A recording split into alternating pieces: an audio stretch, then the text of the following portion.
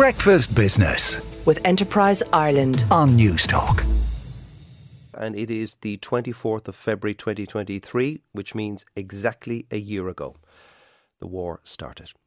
Oil prices soared, and with them the cost of living. Confidence evaporated and interest rates climbed rapidly. That's just some of the issues that initiated a year ago. And in doing so, it started an inflection point in history which could change things politically and economically for decades.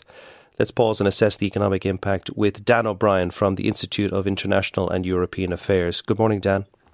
Good morning, Joe. I suppose the oil price shock, Dan, was the biggest global impact of the war. Brent crude, for example, reached around $130 at one point, and consumers and companies were paying multiples to heat their homes and businesses from what they were paying.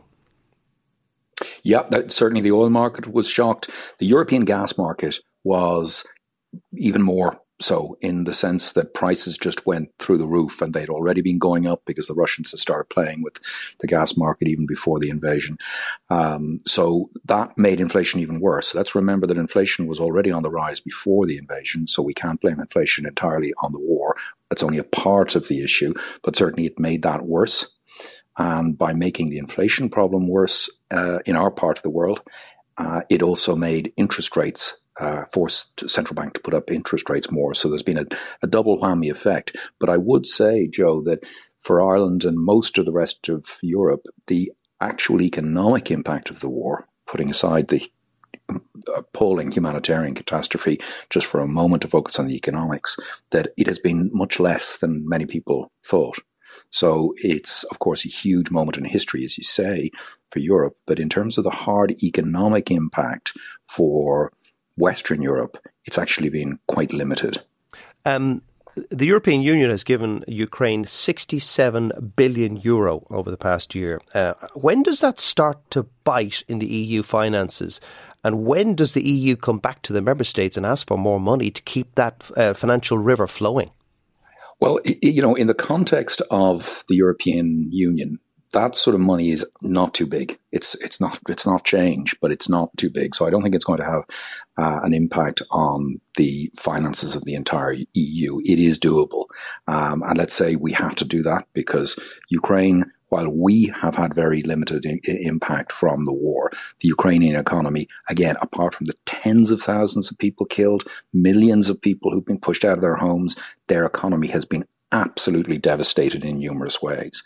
So in order to rebuild the Ukrainian economy, we're going to have to help finance that.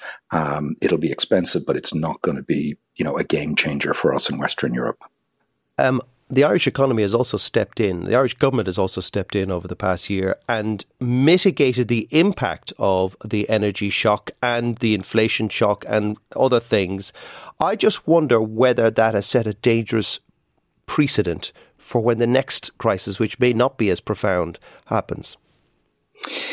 Well, there's no doubt. I suppose the ultimate precedent is COVID in terms of massive government intervention.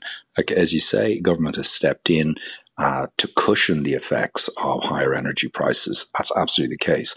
But it was very small compared to the scale of the intervention around COVID. Now, there may be a point that is sort of implicit in your question, that maybe we've got too used to every time something goes wrong, government comes in and bails us all out. So far, that's working out okay. Certainly in COVID. Is that because we're lucky, Dan, that the money coming in from the FDI sector in this country has kept flowing, without any interruption over the last few years? Yeah, that's definitely. Ireland's in a better position than most countries. We're growing more rapidly than nearly any other country in the developed world. Our public finances are in better shape, and our labour market, as yesterday's figures show, we were adding about 1,500 jobs a week in the economy in the final months of last year, which was, a very solid growth in jobs. So we are doing very well. We have been doing very well. But I think that lesson around the intervention around COVID, those government interventions proved effective, that had they not happened, it's likely the economies would have gone deeper into recession and more long-lasting recession. So I suppose the advocates of government intervention, there's always a debate in economics and in politics about how much governments should intervene. I think the last couple of years have certainly favoured those who prefer government intervention or maybe instinctively like governments to intervene. Those interventions have proved to be quite successful up to this point. Again, it may be that in the future we find that the overall net effects have not turned out, but certainly at this juncture, both in terms of COVID and in terms of dealing with the Iraq war, government interventions do appear to have cushioned the effect. They will cost something, but that price looks as if it was worth paying at this juncture. I mentioned at the start that we had an inflection point last year with this war in the global economy. I wonder whether we're heading towards a bipolar world, because Russia has now been frozen out of the Western economy, but China is still very much trading, and so is India to a certain extent.